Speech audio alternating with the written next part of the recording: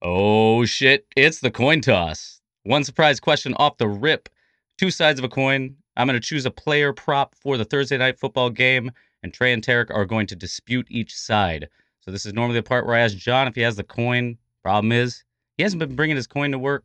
So we got together, pitched in, bought him a one-way ticket to Boston to find the finest coin he can. We'll see you next week, John.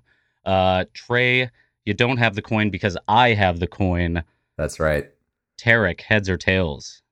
Tails. I'm flipping it. Trey allegedly has eyes. It's tails. Hey. Look at that. No, the coin flipper app says tails. All right. Tailed it. All right, Tarek. Well, I guess that means you get the ball or you get to defer it. What are you doing? You want I'll the ball? the ball?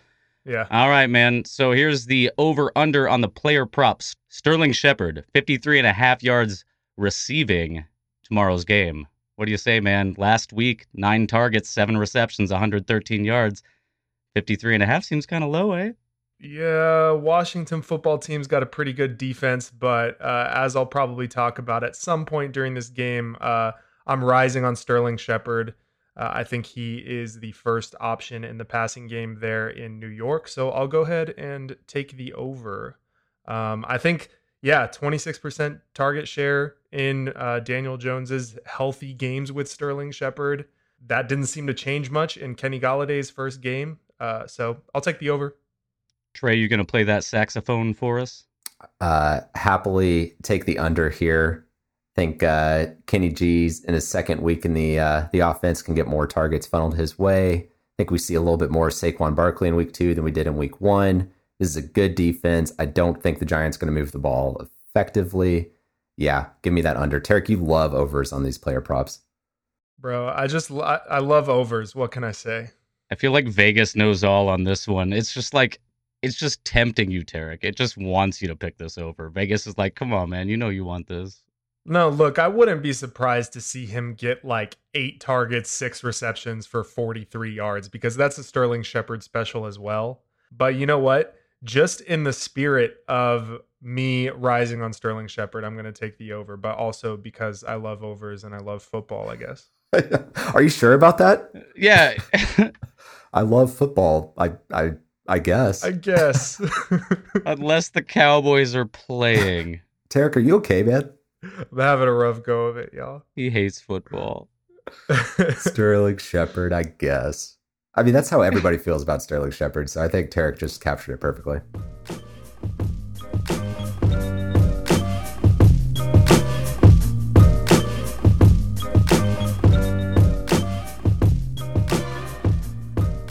What the fuck is going on, everyone? Welcome into The Long Game Dynasty Podcast, a weekly roundtable discussion about Dynasty fantasy football.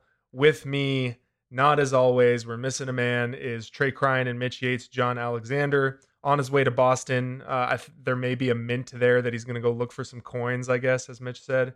You know, it's a really old city. They probably have a mint somewhere, even if it's not operational. But yeah. Anyway, Trey, how you doing? I'm good, dude. I'm good. It's great that we finally got some football back. Spent a whole lot of my weekend just parked in front of the TV, enjoying the games and enjoying the live action. So just felt like, all this buildup we've had over the last couple months. We've had some pretty good storylines that came out of it. And, I don't know about you guys and your fantasy teams, but my weekend was up and down. I had some winners and some losers, but all in all, pretty stoked to have football back on the old TV. I feel like, to be honest, I won in the leagues that I care the least about, and I lost in the leagues that I care the most about. Perfect. So great weekend. Yeah, I mean, no, I would rather have it be the opposite, but it's okay. I care about all my leagues, but no, I care about some leagues a lot more. Mitch, how you doing, man? I'm doing great, man. Thank you for asking. And so I also feel that way, but only because I have a ton of money in redraft leagues. And dude, I'm not going to lie, I went like 0-5 in redraft this week. Oof. And I still feel great about all of the teams. That's the thing. But like, come on, give me one, right? Give me one. I'm not going to talk about it because I know a ton of people lost some heartbreakers, but when you lose a bunch of heartbreakers, week one's for losing, but at least the Titans also did that. Man, sometimes football's back. You're so excited. You're like, yes, it's finally back. I'm so amped. And you got to keep your head on a swivel. Yeah, I'd say Kyler Murray and J.J. Watt definitely ruined Mitch's Sunday. So this is about the most down this guy has been in weeks. So dude, forget about Chandler Jones, man. Just like you mentioned, J.J. Watt, Kyler Murray, 5 sacks, Chandler Jones, DeAndre no Hopkins. kidding. Who cares? Yeah, I mean, well, you know what's great about redraft is if your team is bad, you can just rebuild. Oh wait. Oh wait. Who plays redraft anymore anyway? All of us do. Shut the fuck up. Speaking of a format where you can rebuild, let's talk Dynasty. And we're just going to jump right into this. Kind of for this in-season content, we're going to standardize the show a little bit. In the first half of these episodes, we're going to just be talking about developing storylines that are applicable to Dynasty. And then in the second half, we're going to talk about our rankings movers, kind of based on what we saw in the actual games each week. So in the first half, we got 4 Dynasty storylines that we want to talk about, NFL storylines relating to Dynasty.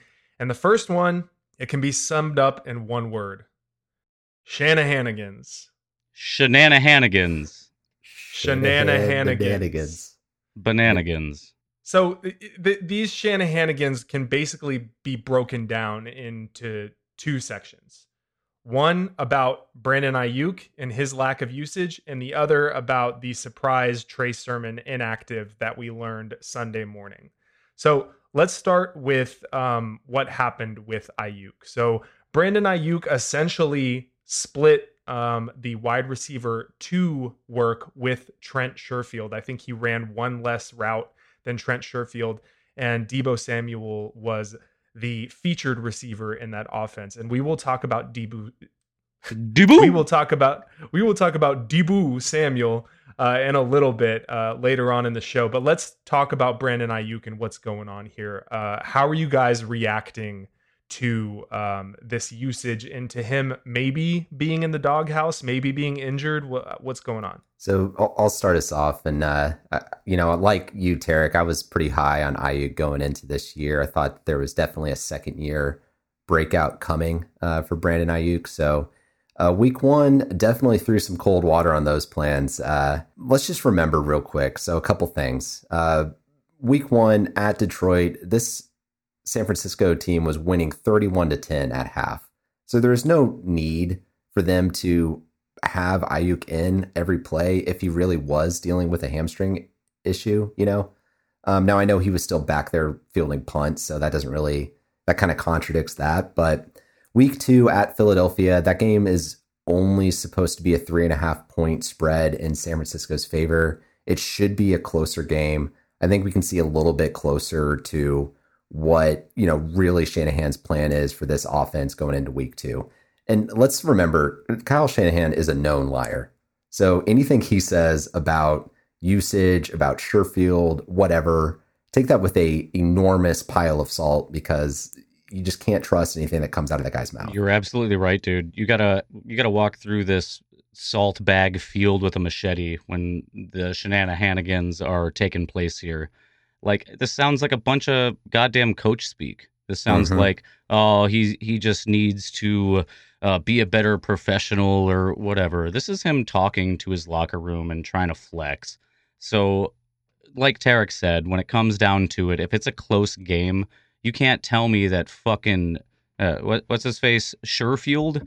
You cannot tell me that he's the guy out there that quote gives him the best chance to win. I don't buy it. I don't buy it at all. What I do buy more from the week 1 is Deebo Samuel, but we'll talk about that later. So right now, Ayuk moved from, I think, like 30 to like 30 for me. So this to me is more kind of like a Mike Evans situation where, sure, he had a down week, but I don't buy this moving forward. And I certainly don't buy this moving forward if we're talking about years of dynasty. Yeah, I mean, we have talked extensively about me and Trey's very different ranking of Brandon Ayuk versus Mitch and John. So we won't get into that right now. I mean, I moved Ayuk down from my wide receiver 12 to my wide receiver 13. Look, he's obviously a my guy. He was a reputation player. I still think he's very good based on the confluence of kind of the milestones he hit as a rookie and tape evaluation from evaluators that I trust, like Matt Harmon and Chris Harris and Brett Coleman. Now, I do think that the downside risk has increased a little bit just based on all of this noise and based on his injury, based on the small doghouse that he might be in. So I did elevate Chris Godwin above him, another guy I'll talk about later in Godwin. But, it's something that I'm monitoring. I don't want this to continue for a couple more weeks. I want to see my guy Brandon Ayuk out there balling like I know he can. All right, so the other side of the Kyle Shanahanigans has to do with Trey Sermon's inactive designation going into Sunday's game. Bananigans. And look, it's Shanahan. I think we're going to see Sermon get the bulk of carries here sooner rather than later. So maybe not this week, maybe not in the first couple of weeks, but eventually I think we're going to see some Sermon pop games. So I've been making offers of 2 second-round picks where I can for him. I've been trying to turn Elijah Mitchell and something insignificant into Trey Sermon. So that's where I'm coming from. I'm still a believer. Where are you guys at with this inactive?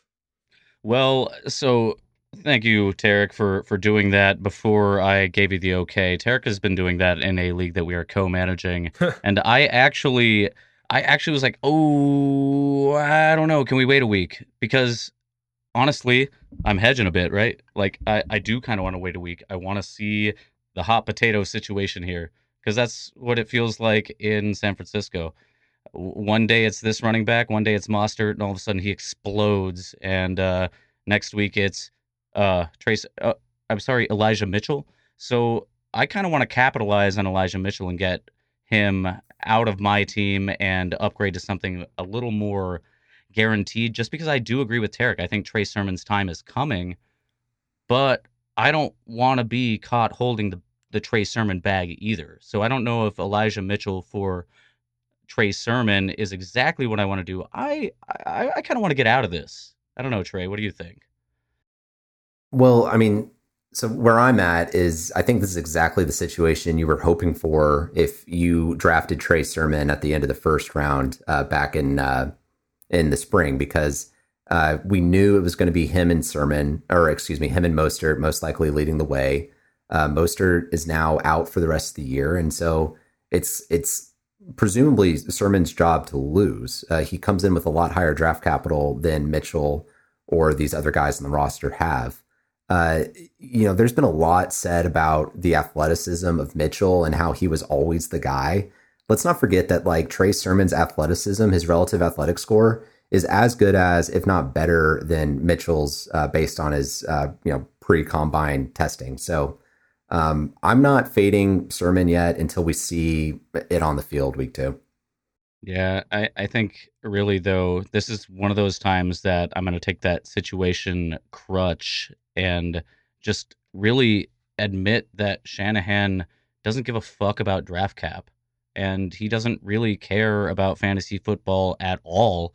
And so if he sees Mitchell as his guy that likes his system the best, I don't think this is about talent for me. I think this is just about the hot hand in San Francisco now, which again is why I want to flip him.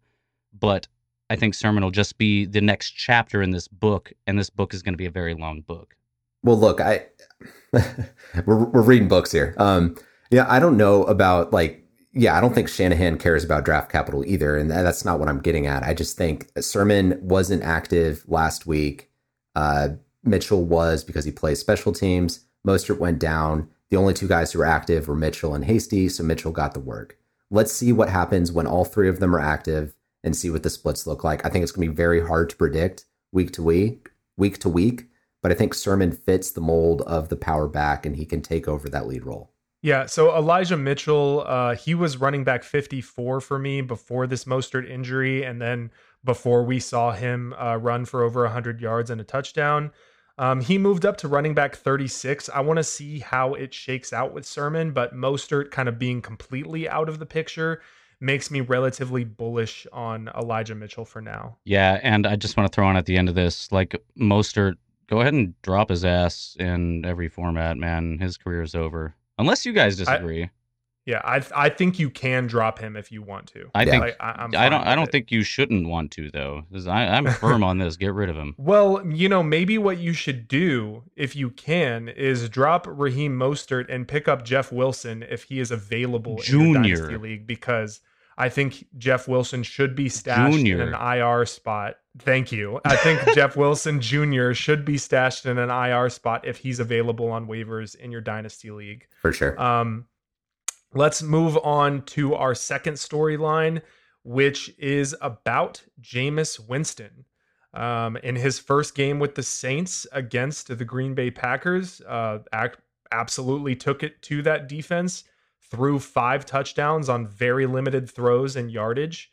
And he was extremely acquirable in Dynasty this offseason, even after he was named the starter in that league that me and Mitch co-managed. After he was named the starter, we drafted him in the 9th round in a Superflex league. So he was very acquirable. I think he may still be acquirable if I'm reading the room right. But what do y'all think? Yeah, I think he is. I think there's a discount out there. I think there's a group of people that think Jameis is an idiot and aren't going to be kind of discounting this possibility that he might actually be the long-term answer for New Orleans. So if he is the long-term answer, I mean, obviously he's not going to score 5 touchdowns every week, but what he did in week 1 was extremely encouraging. We've seen him be the quarterback 4 as recently as 2019. So that's his upside here. So if he is the long-term answer in New England or in New Orleans, he's only 27. He's very easily right now in the Matt Ryan and Kirk Cousins tier of quarterback 2s for me. And we know his upside is much, much more. Yeah, Trey, I think the discount does come from all the stupid things that he's done in the past, but we've noticed that Jameis has gone behind Drew Brees and chilled out for the last year and actually developed in that offense, and it was really low key. So him coming in and getting this job this year, like he's been there for a while, and he's really starting to understand the offense, and the fact that he beat Taysom out. Yeah. Like I was the one saying, like, I don't believe the quarterback of the future is on this roster right now. The way I saw Jameis play last weekend changed my mind pretty completely. What I'm getting to is I'm not selling him right now. Yeah. Like those 5 TDs were nice, right? But the yardage is concerning, and he is just, it's in his playbook. It's in his wheelhouse to go ape shit, to go wild any of the following weeks. And if he does that, then I feel like his price is going up. I don't know if I'm selling him until week 4 though, really, because he could probably help me win some games here. Yeah. And look, with clear eyes, I recognize that the interceptions are coming, they haven't completely gone away yet, but it was really nice seeing 1 week with 5 touchdowns, no picks. Yeah, I think my biggest worry with Jameis going into the season was that he had a short leash with Taysom Hill breathing down his neck. And I think his leash got a good amount longer here. And he did it with, let's face it, a bunch of scrubs like Marquez Callaway, the guy that, we were looking to have a big game here as the number 1 option, did not have a big game here. So he's a hold and even a buy for me. Jameis Winston is, because like we said, a lot of people still don't like him that much. And everywhere I had him, he was on the trading block for me going into the season, and I took him off. Yeah. I want to use Jameis Winston on my rosters moving forward. Did you guys notice that he ran a little bit faster than Mr. Krabs this time around, though? Like he looked quick. He looked fucking quick out there. Yeah, maybe, I mean that's not really something he did a lot of in Tampa. Trey, I know what it is. You mentioned it. He slimmed up. He shaved a number off of his jersey. You mentioned this. Oh yeah, got more aerodynamic Indeed. by shaving a number off. Yeah, that makes sense. Okay, so our third storyline that we're going to talk about here has to do with the Washington football team and the injury we saw to their starting quarterback. Ryan Fitzpatrick went down with hip displacement, which will essentially knock him out for at least, like, I would say, his career. 6 weeks. could be his career. They didn't really put a timeline on it. I guess Tyler Hanky Panky, as Mitch likes to call him, takes over for Fitzmagic here.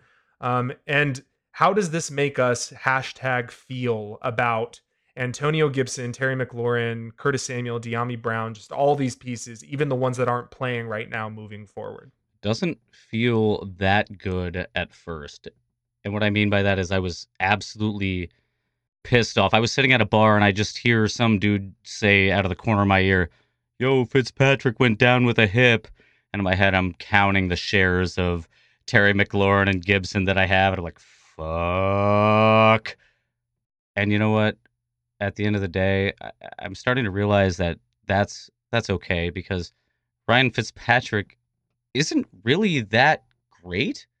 Like, he's not that great. And he's not that great, guys. He's a replacement level quarterback who's near the end of his career. I think we were excited about him for fantasy, but nobody thought he was the long-term answer in Washington. Listen, man, and so if Hanky Panky's in there doing the Hanky Panky and just like same sitch, right? And as Tarek mentioned to me during the game when I was just upset that Terry McLaurin just got shut out the first half, Hanky Pank was targeting Terry like all second half. So if we're worried about wideouts or running backs or anything, this offense is still going to have to play football. And I don't really know if this is that big of a deal. I was upset at first. Yeah. I was upset that I started Ryan Fitzpatrick in our listeners league. That definitely lost me the game. But, you know, I don't think I care about this long term. Yeah, I think like Fitzpatrick, Taylor Heineke will actually take some shots downfield that I'm not sure that his arm talent can back up. But I think he will take those shots sometimes. We saw him take a long, stupid shot down to Terry McLaurin, and Terry McLaurin, just because he's amazing, came down with it. McLaurin's an elite receiver, and I was excited for him to pair up with a YOLO thrower like Ryan Fitzmagic, but I don't think it's that different with Heineke. And Antonio Gibson looked fantastic to me in this game. I think he ran really well. He's still a top 8 running back for me in Dynasty. He relegated J.D. McKissick kind of to a very complimentary role, took about almost 90% of the running back rushes, a majority of the running back catches. So I'm still very excited about Antonio Gibson. I'm not fading these pieces at all. So guys, the piece that we didn't touch on is Taylor Heineke a standalone QB2 now in Superflex? And I think that there's an argument that he should definitely be in that conversation because he brings an element with his running game that Fitz doesn't really bring at age, 39 or whatever. So 69. Watch out. Yeah, with his broken hip. Exactly. Mm-hmm. So watch out for Heineke and that running game on the ground, because that might keep the offense a little bit more on schedule than what we were going to get with Fitzpatrick. So it's definitely not the end of the world. Don't go sell your Washington playmakers at a discount. And I mean, if he's on your waiver wire somehow, I know this show is coming out later in the week, but definitely scoop him up if you can, because I think he's worth the dart throw in 2 QB leagues. What do you think he's worth, like, trade-wise? You say you're in a super flex, you throwing a second-round pick at him, or is that too much? Oh, I don't know about throwing a draft pick at a guy who's probably a 1-year rental, but right now I think it's fair to kind of put him in, that range of those other 1-year guys. I moved him up just over Carson Wentz because I'm super low on Carson Wentz. So he's coming in around quarterback 30, 31 right now in my dynasty ranks. Yeah, I was ready to go to all my Superflex leagues and drop a shit ton of fab on him, but he was already rostered in all my Superflex leagues. So I agree. I don't think he's a guy that you want to go target in a trade because you're going to have to pay a second round pick for him. And if you're trading a second round pick for Taylor Heineke to be an important part of your roster, you should probably rethink your whole strategy. That's just like what I'm thinking about when I'm kind of postulating trades for Taylor Heineke. But I think if he's on your roster and you can sell him for a 2nd round pick, I probably would do it. Are you taking a 3rd?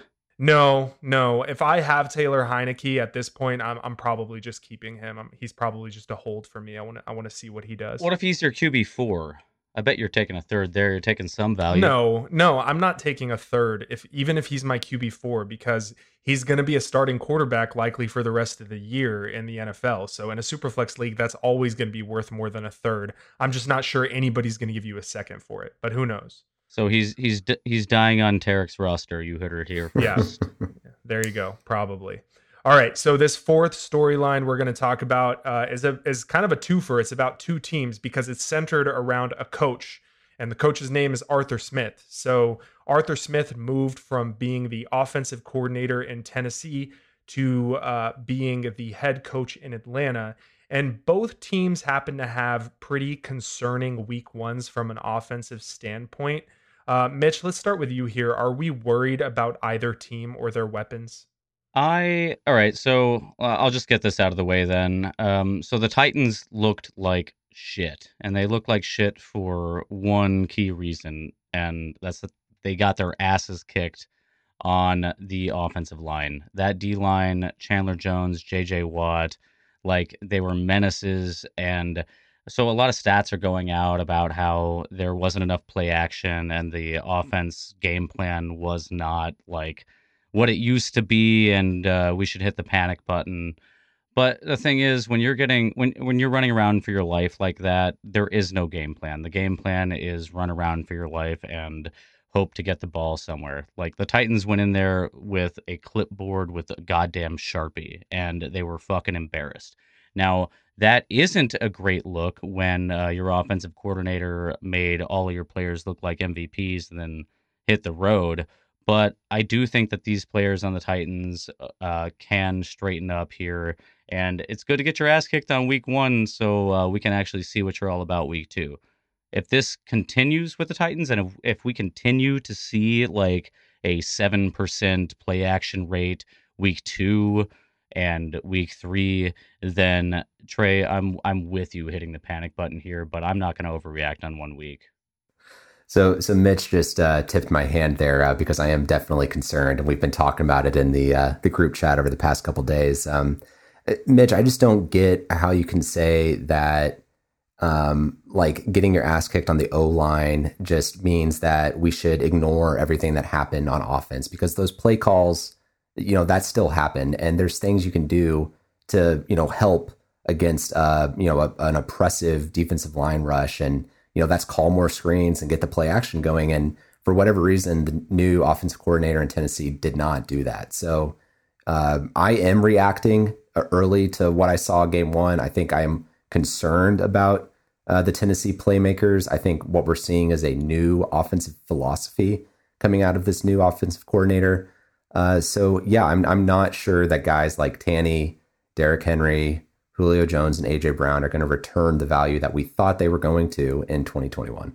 And yeah, I obviously am on the flip side of that. When Derrick Henry's getting smashed in the backfield by J.J. Watt, like losing 2 yards every other first down carry, it's very difficult to establish a play action with that. So they switched their offense to be one dimensional. Again, it looked awful. I'm not trying to say that offense looked good. It definitely looked bad, and it is concerning. But if Derrick Henry, say he starts off a little bit stronger, say next game he starts to bust off a few rushes, that inherently opens the play action. So when you start slow like that, no. Yeah, look, I don't necessarily want to like get too deep into what the Titans are or aren't going to do. I guess it's just like I'm more worried about the Titans than I am the Falcons in terms of their current dynasty value. And that's because I think Arthur Smith is a good coach. Yeah. Like I know he's a good coach, and he will adjust his strategy to better suit his offensive weapons. With the Titans, I'm not moving anyone in my ranks, but I'm monitoring. Like it's been clear for 2 years now that Ryan Tannehill works best in play action on scheduled reads, and they need to figure that shit out. Calling the game that they were calling in week one, and whether that was because JJ Watt or Chandler Jones was breathing down their throat, whatever, they need to figure it out because it was not a good look. Figure it out, boys. Figure it out. Yeah, I mean, so you did mention Atlanta. Let's talk about the day that Kyle Pitts had as a rookie, because if you're a Kyle Pitts manager, you should be very happy by the work that he got day one. I know Atlanta didn't show up in the box score, but Pitts got a lot of work. He got a lot of volume, a lot of targets his way. So he's looking a little bit more like the hybrid wide receiver that a lot of his fans were claiming he was going to be going into the season. The other piece of the puzzle there in Atlanta is Calvin Ridley. And yeah, it's definitely cause for concern. Like, his touchdown numbers might be a little bit low because you're probably banking on him being a top 6 wide receiver if you have him on your team going into this year. So keep an eye on it. But, Atlanta's got a chance to turn that around, and they're going to be in plenty of passing situations for the rest of the year. Oh, yeah. And my favorite tweet that I read over the weekend, Adam Levitan: disappointing result for Kyle Pitts Sunday, but usage was outstanding. He played 71% of the snaps, ran a route on 90% of Matt Ryan's dropbacks, was in the slot 23 times and split wide 14 times. Yeah. Tied for the team lead with 22.8% target share. Beautiful. That's good news, man. That's real good news. That's what I want to see. And Arthur Smith, what was he a former coach of? Tight ends.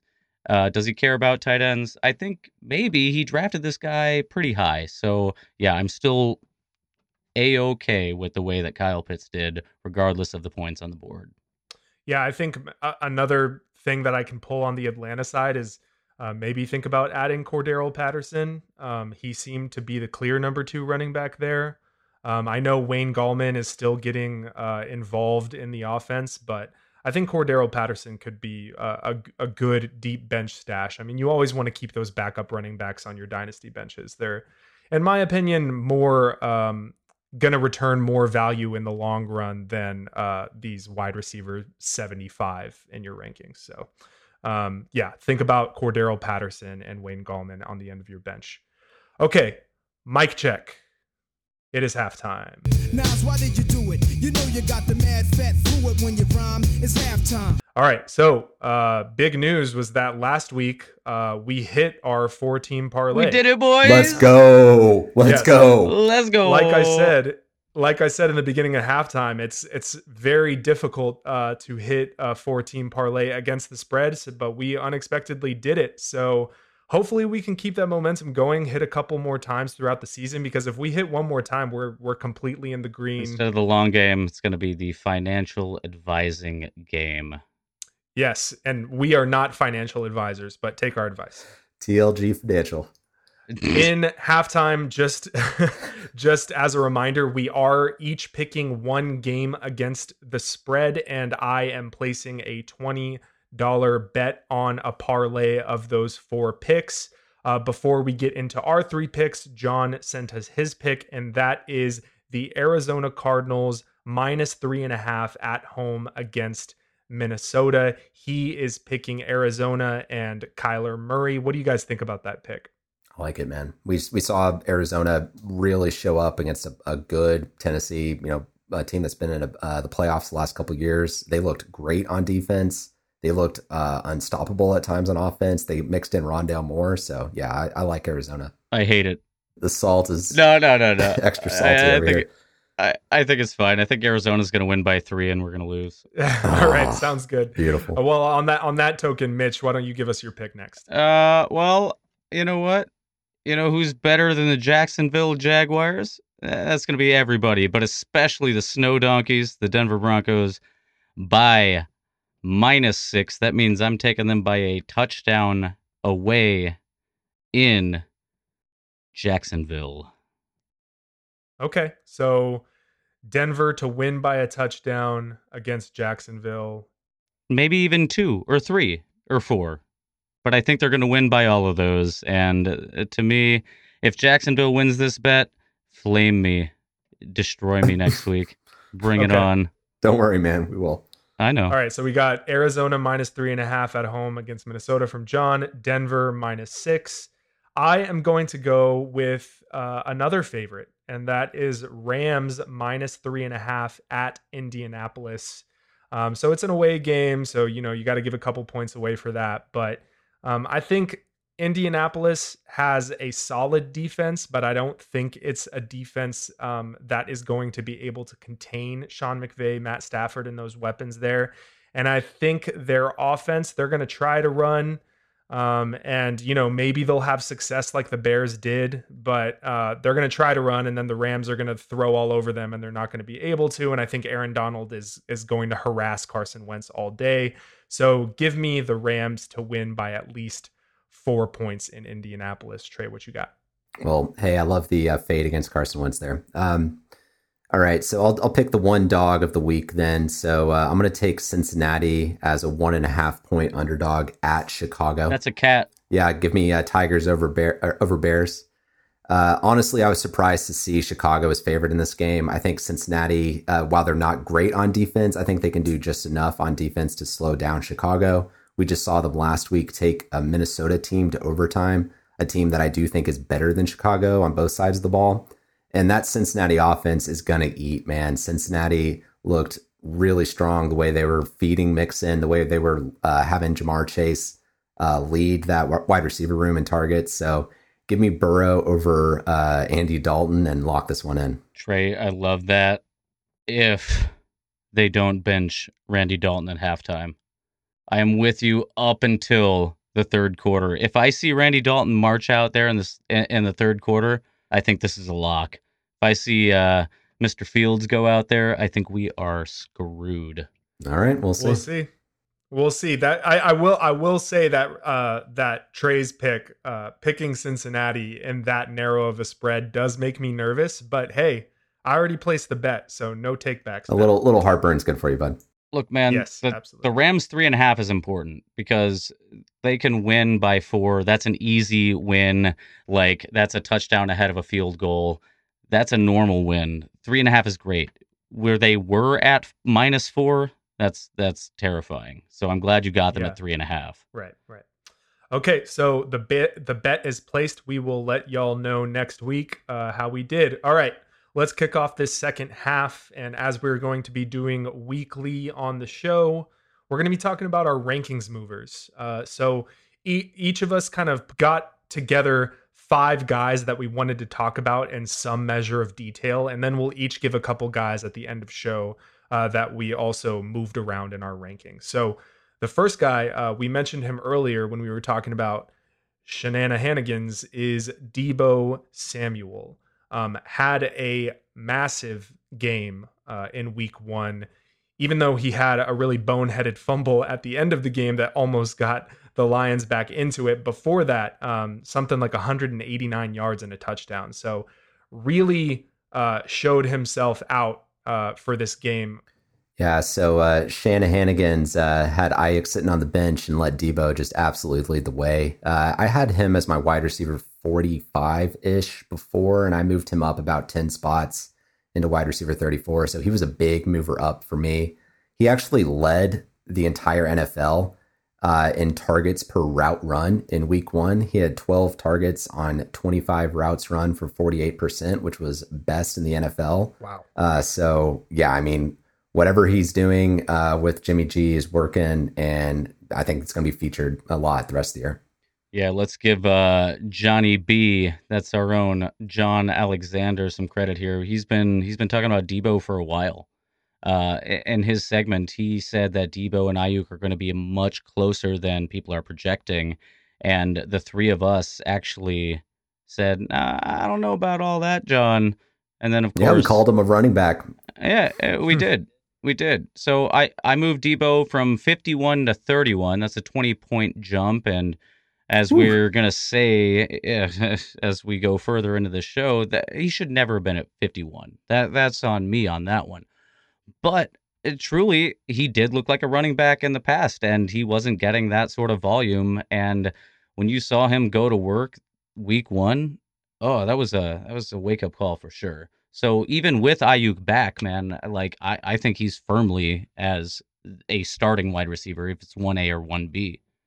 Yeah, look, in our defense, he had more air yards in this game than he had in 7 games combined last year. Right. Hat tip Frank Amirante for that little nugget. So that could indicate a change in role. It could also indicate that it's just a fluke. But either way, he was still kind of a running back with the ball in his hands. Once he caught the ball, he's just a beast. I think that merits our respect. And yeah, I moved him up from wide receiver 39 to wide receiver 34.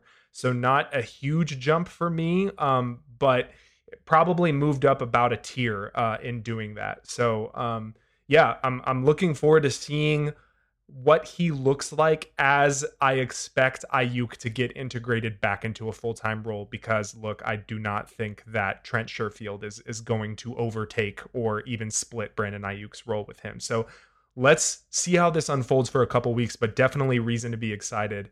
And definitely reason to, like Mitch said, give a shout out to John for being bullish on Debo. All right, so the second guy we're going to talk about is Cooper Kupp, who had a big game with Matt Stafford in week 1 against the Bears, 96% snap rate, a big target share, was used all over the field. How are you guys reacting to Cooper Kupp's performance? Well, I feel great. I feel like I got a hit here, right? This isn't a victory lap, but I was very high on Woods and Kupp based on the Stafford connection and based on Sean McVay's offense. So I actually had Woods at 19 and Kupp at 21, and that was my preseason rankings. And now I have the opposite. I have Kupp at 19 and Woods at 21. So not a lot of movement there. I'm still super high on both of these pieces. Definitely Kupp ahead of Woods here, just because he's younger and he just looks so good with Stafford there. And I know Stafford's just going to keep slinging it. So give me them Kupp shares. Yeah, I mean, my prior going into the year was that Woods was going to be the guy, and that he was going to get the majority of the volume. And my rankings reflected that. I had Woods up in the kind of low end wide receiver 2 range, and Kupp more in the low end wide receiver 3 range for Dynasty. Clearly, that was a mistake. Kupp's going to be much more involved. He looks like the number 1 already. So hat tip to you, Mitch, for getting that call right going into the year, or at least a lot closer than I did. I haven't moved up Kupp over Woods yet, just because I want to see it 2 weeks in a row first. McVay has shown some kind of questionable usage in the past, so let's see it play out over multiple weeks before I'll swap him in the ranks. But yeah, he looked great in week 1. Yeah, I had Cooper Kupp below Robert Woods by 1 spot before, and I moved Cooper Kupp up from my wide receiver 32 to my wide receiver 27, and that doesn't sound like a lot, but that basically like puts him in the same league with the young guys like Rashad Bateman, Jerry Jeudy, Jalen Waddle, Devontae Smith, whereas he was kind of a tier below that before. So it was a significant bump for me. And I think I saw enough to move him above Woods for now. But they're still very close in my rankings. So that's going to be a little bit less sticky. Woods over Kupp or Kupp over Woods. I think they're relatively interchangeable for now. Agreed. Okay, so third guy, want to talk about another receiver that probably got a bump in most of our rankings, and that is Corey Davis, who got 2 touchdowns from the rookie Zach Wilson in that game against Carolina. Mitch, from what I understand, you are a Corey Davis guy. Yeah, I am, and I have been since this week. And so There it is. Yeah, no, it's true. And I want to establish that, like, when he was on the Titans and when he left the Titans, I was punting on Corey Davis because he was never the focal point. He was never the guy in Tennessee. He was behind A.J. Brown, Derrick Henry, DeMarco Murray. Who knows? Like, he was drafted super high, but he never performed as that guy, dealt with injuries, never really broke out. And last year was the first year he actually started to get some consistent work, and that's when he actually signed that big deal with the Jets. He started to get all that work in with Zach Wilson. As soon as he signed his contract late, they've happened to become like BFFs on the field. And so we started to notice those signs in preseason. We talked about it on the pod where it just seemed like Corey Davis was that that outlet guy, that oh shit, I'm scrambling, who I got, it's Corey Davis. And so we saw that kind of spill out into week 1. For the first time in his career, I see Corey Davis being used as that first option. So what I'm saying is that late breakout, it's time. And it feels uncomfortable on this side saying go pay a first round draft pick for Corey Davis. But here's the deal. I've inquired. He's not going cheaper than that. And my God, if he is, well, go do it. But he's a starting wide receiver for a budding talent at quarterback. And if you believe that Zach Wilson is good, and I do, this is his guy. So getting in now, I feel like is the last opportunity to do that. Okay, so Trey, 7 targets, 5 receptions for 97 yards and 2 touchdowns. So how are you feeling about Corey Davis after that? I feel like Mitch is overreacting to 2 touchdowns. I mean, look, he was always going to be the number 1 guy in New Jersey. Like, that's what they brought him in to do. There's not another number 1 option in that receiver room. Like, I think he was clearly the most talented receiver. And, what we're seeing now was reflected in training camp and preseason. So what does the number 1 receiver in New Jersey get you? I mean, that's probably like wide receiver 2 production over like most of the year, maybe. I mean, he's going to be limited by the opportunities in the red zone. So I'm not selling the farm for him. I love the value bump, but I mean, I didn't expect the 2 touchdowns, but I expected this kind of usage for Corey Davis going in this year. Right. I'm still concerned personally that Corey Davis might not be all that good, just based on talent evaluators like Chris Harris and Matt Harmon, who I place my trust in. So I worry what he will do versus good corners. But look, he's clearly going to get volume. He's clearly going to be the alpha in that offense. So he moved up from wide receiver 44 to wide receiver 39 for me. It's just once you get past that range, once you get past wide receiver 39, you start getting into some really good receivers like Adam Thielen and Tyler Lockett, and really high potential receivers like Elijah Moore, Rondale Moore, Terrace Marshall. And I'm just not ready to put him there yet after 4 years of disappointment relative to expectation. And maybe that's just me being stubborn. And maybe this is one of those weird anomaly cases, but the dude is still 26.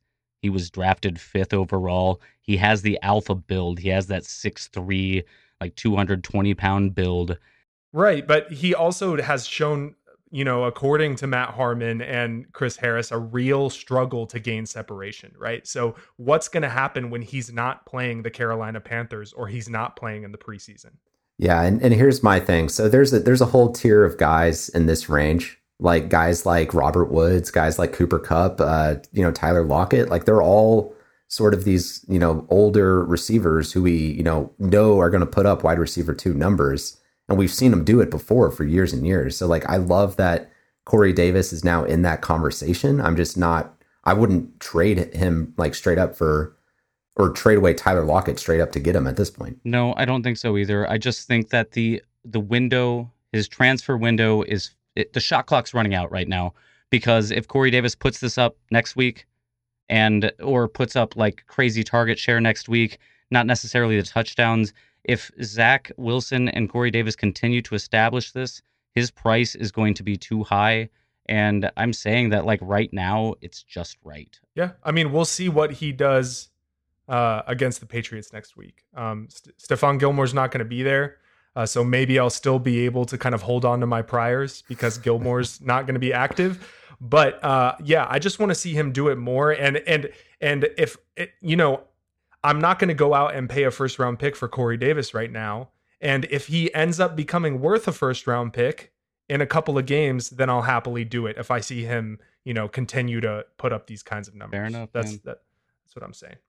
All right. So the next guy we're going to talk about, running back for the Baltimore Ravens, Tyson Williams. We saw him start the game against the Raiders, play pretty well, and then his usage kind of tailed off in the second half. And I think even though he played a lot more snaps than Latavius Murray ended up edging him out in terms of carries. So where are you guys falling on Tyson Williams now that we've seen him play an NFL game? So I'm higher on Williams than I am on Elijah Mitchell. I think both of them were the hot waiver wire ads this week. I think it's much more predictable to say that Tyson is going to be the lead guy in Baltimore compared to saying Elijah Mitchell is definitely going to be the lead guy in San Francisco. They clearly liked this guy. They were talking him up when Gus Edwards went down. Baltimore did the smart thing. They brought in a couple of vets. They brought in Le'Veon Bell. They brought in Latavius Murray, Devontae Freeman, guys who can back up, this young player who's getting the opportunities for the first time. But make no mistake, it's his offense. So this is a low-end running back 2 season incoming right now. His upside is something like what James Robinson gave us last year. I don't think he's going to get quite the volume that James Robinson did because that's not how Baltimore runs their offense. They like running more of a committee than they did in Jacksonville last year, but I think he can be a lot more efficient than what J-Rob was, get those touchdowns, and be a really solid piece of contending roster. Trey, I love that. Where is he in your rankings right now? Well, I mean, he was virtually unranked before last week, but I've moved him all the way up to running back 30, so I've got him 2 spots behind J-Rob, the guy I'm mentioning, because they're both, relatively one-year rentals, and it's, really clear that Tyson, has got a lot of upside and a awesome running system. And I love that you've established both of those things because in my rankings, I had NA to 31. That's where I got him, 31.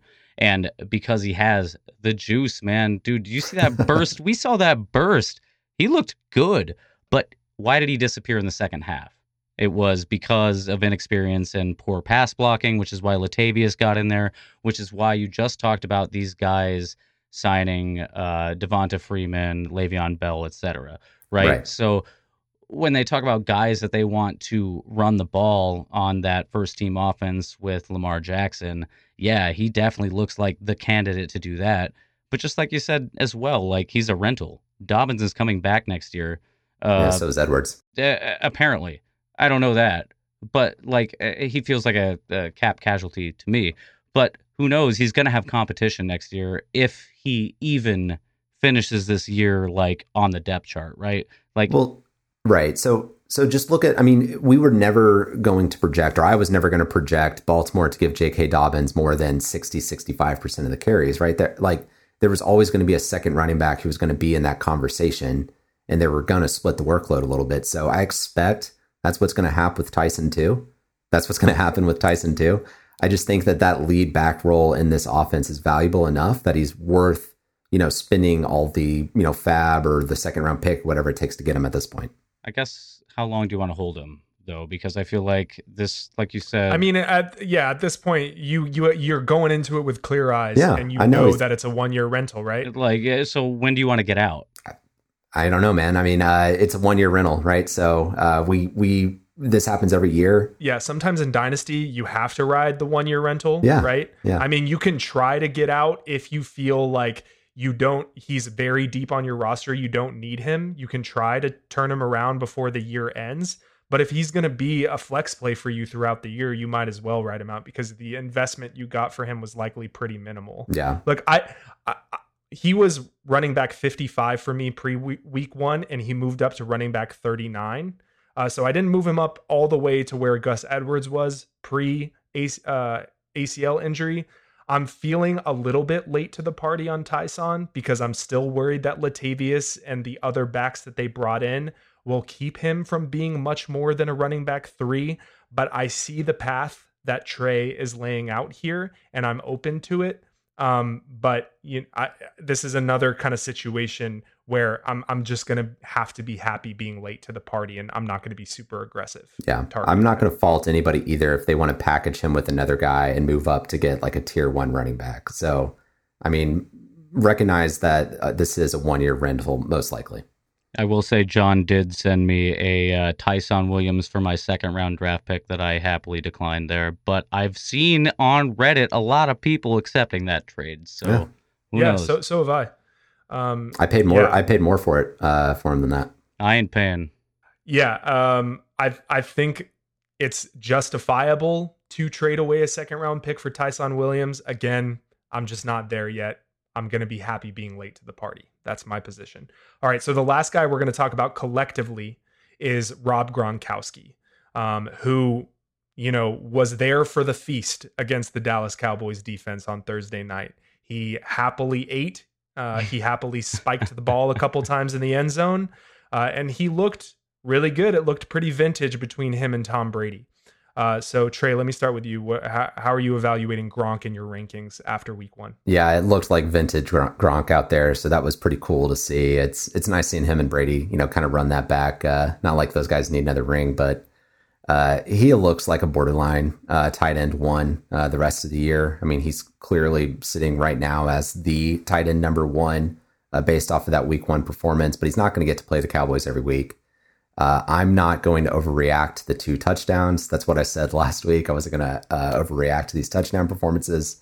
Yes, I know Gronk is going to feast in the end zone occasionally, and he's going to have these games. I'm moving him up into my tight end 18. And if you want to take a flyer on him for your contending roster, by all means, go for it. Yeah. You know what, man? And I'm on the other side of this coin here. I've been suggesting Gronkowski for a while. Dynasty, yeah, we're playing for the future, but we're also trying to win now. And the tight end group is so just, it's a wasteland after Mark Andrews. I feel like after tight end 6, you're basically taking dart throws and hoping for the best and hoping that your film study or whatever you've been reading is going to come true. But the fact of the matter is Rob Gronkowski can help you right now, and that's not what a lot of tight ends can do for you. Week to week, I think Gronkowski is going to be included in the offense with Tom Brady. They look vintage. I expect them to keep it going. I don't expect 2 touchdowns every week, of course not. But at the end of the day, if Gronkowski finishes in the top 5 this year, that warrants a 3rd round pick plus. I don't know if that warrants a 2nd round pick. It depends on how bad you're hurting at tight end. But you know what? Some of us are trying to win championships this year, and some of us need that veteran player to fill that gap. And with the tight ends, there aren't a whole lot of guys out there. So if Gronkowski is the only option you got, I don't think it's a bad one. For me, he moved up from 14 to 11, which I was already high on him in the first place. I'm putting him in as a tight end 1 in Dynasty because simply the guys behind him, I don't know if they'll ever finish again as a tight end 1. Yeah, look, if your contending roster is really strong and it's essentially like a tight end away, and you're trying to stitch things together with Gerald Everett and Hunter Henry, I'm completely fine sending a 2nd round pick to get Gronk on your roster and kind of patch that up for what should be a good year. Even if it's only 60% of what we saw on Thursday night, that's still going to be a really fucking great year from a tight end. So he moved up from tight end 29 to tight end 18 for me. Like Trey said, can't expect week 1 numbers every week. Mitch said it also, but there were plenty of targets going his way, and tight end is a morass after, tight end 7 or 6. So completely fine with it. I think we've all moved a little bit closer to Mitch on this one. Okay, so that wraps up the 5 guys we're going to talk about collectively. Now I'm just going to throw it to each of you for about a minute. You can talk about a couple more guys that you want to bring up that moved either up or down in your rankings. Mitch, let's start with you. All right, let's do it. Well, the first guy I wanted to talk about, he didn't move a whole lot, but it brings a lot of weight where he moved from and where he moved to, and that is Tyreek Hill moving from wide receiver 5 to wide receiver 1. So at some point in the preseason, I had Tyreek Hill ranked as wide receiver 1. And the more work I did, he just slowly started to fall behind guys like A.J. Brown, DK Metcalf, Justin Jefferson, etc., simply because he's 27 years old. And I just want to go ahead and get this out of the way and admit that that was wrong. And the reason I think that is wrong is because Tyreek Hill, in my opinion, is still the best wide receiver in fantasy football right now and still has the potential to be that guy next year. And I think that he can get me the most in return if the shit hit the fan and I'm trying to rebuild. Logan Thomas, he moved from 18 to 9. I was a little low on him. I just think that, I thought maybe last year would be an anomaly, and I'm going to go ahead and say I think he's going to be a focal point of at least Hanky Panky's offense. And then Adam Thielen I wanted to touch on for a moment just because youth-free. have dropped him in your ranks after the first week, which to me seemed kind of weird considering I feel that Thielen can help you win your Dynasty League now, especially with Irv Smith going down. And then Juju Smith-Schuster, I just wanted to point out, dropped from 28 to 36 just with Ben Roethlisberger kind of looking the way that we thought he would, and Juju disappearing as where Claypool and Deontay look like the more prominent figures in that offense. Okay, Trey, who are some movers for you? Yeah, it's just two guys that moved up my ranks. So Derek Carr, I had him as the quarterback 27. He's moved up into the 21 spot for me. I just thought he had a great night against the Ravens in prime time. He had 435 yards passing. He was absolutely showering Waller with targets. So if you've got Waller in a super flex league, I love Derek Carr as kind of a low cost option as like your second or third quarterback on a super flex roster. Tyler Higbee's another guy who moved up a lot. He went from tight end 20 to 13 for me. As Mitch said, there's definitely a plateau at tight end after the first 7 guys. So Higbee came in with 5 catches for 68 yards. No more Gerald Everett in that offense. So I think he's a lot closer to a top 10 option than to the tight end 20 where I had him before.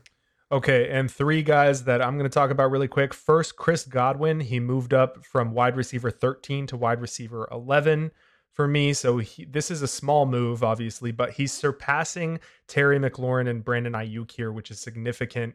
I loved his target share on a high volume day, and I think his role is the most stable of the 3 Buccaneers receivers due to Brady's affinity for the Y position. Mike Gesicki moved down from tight end 11 to tight end 17 to me. Concerning target share, and I was already kind of skeptical of his ability to be a good tight end on the NFL level, so I moved him down. And then Sterling Shepard was the biggest mover to me, and that's probably just because I was too low on him to begin with. He was wide receiver 81 before the season. He's now wide receiver 56. I think he continued some upside momentum from the end of last year. He's always had good reception perception numbers consistently. So now he's kind of up in the Marvin Jones range of veteran receivers that you can get for pretty cheap who can plug in nicely to your flex, especially in a PPR. We've come full circle back on Sterling Shepard. Favorite player.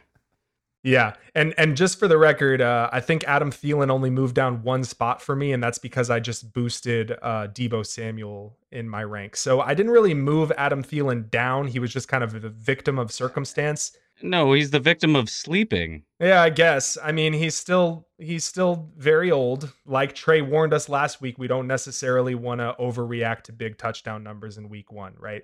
So he's still on a contending roster, somebody that you can target and somebody who can be a wide receiver 2 for you throughout the year. But in dynasty ranks, in the long game, I still have him as a low end wide receiver 3. Okay.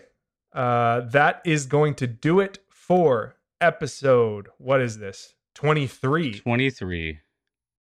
2369 of the Long Game Dynasty podcast. It was great to watch football, great to react to some actual weekly stat lines and kind of see how they align with our dynasty values. And we're looking forward to doing that all throughout the season. Boys, let's hit another parlay and let's retire. Let's do it. Let's go. Goodbye. All right, guys. Later. Adios.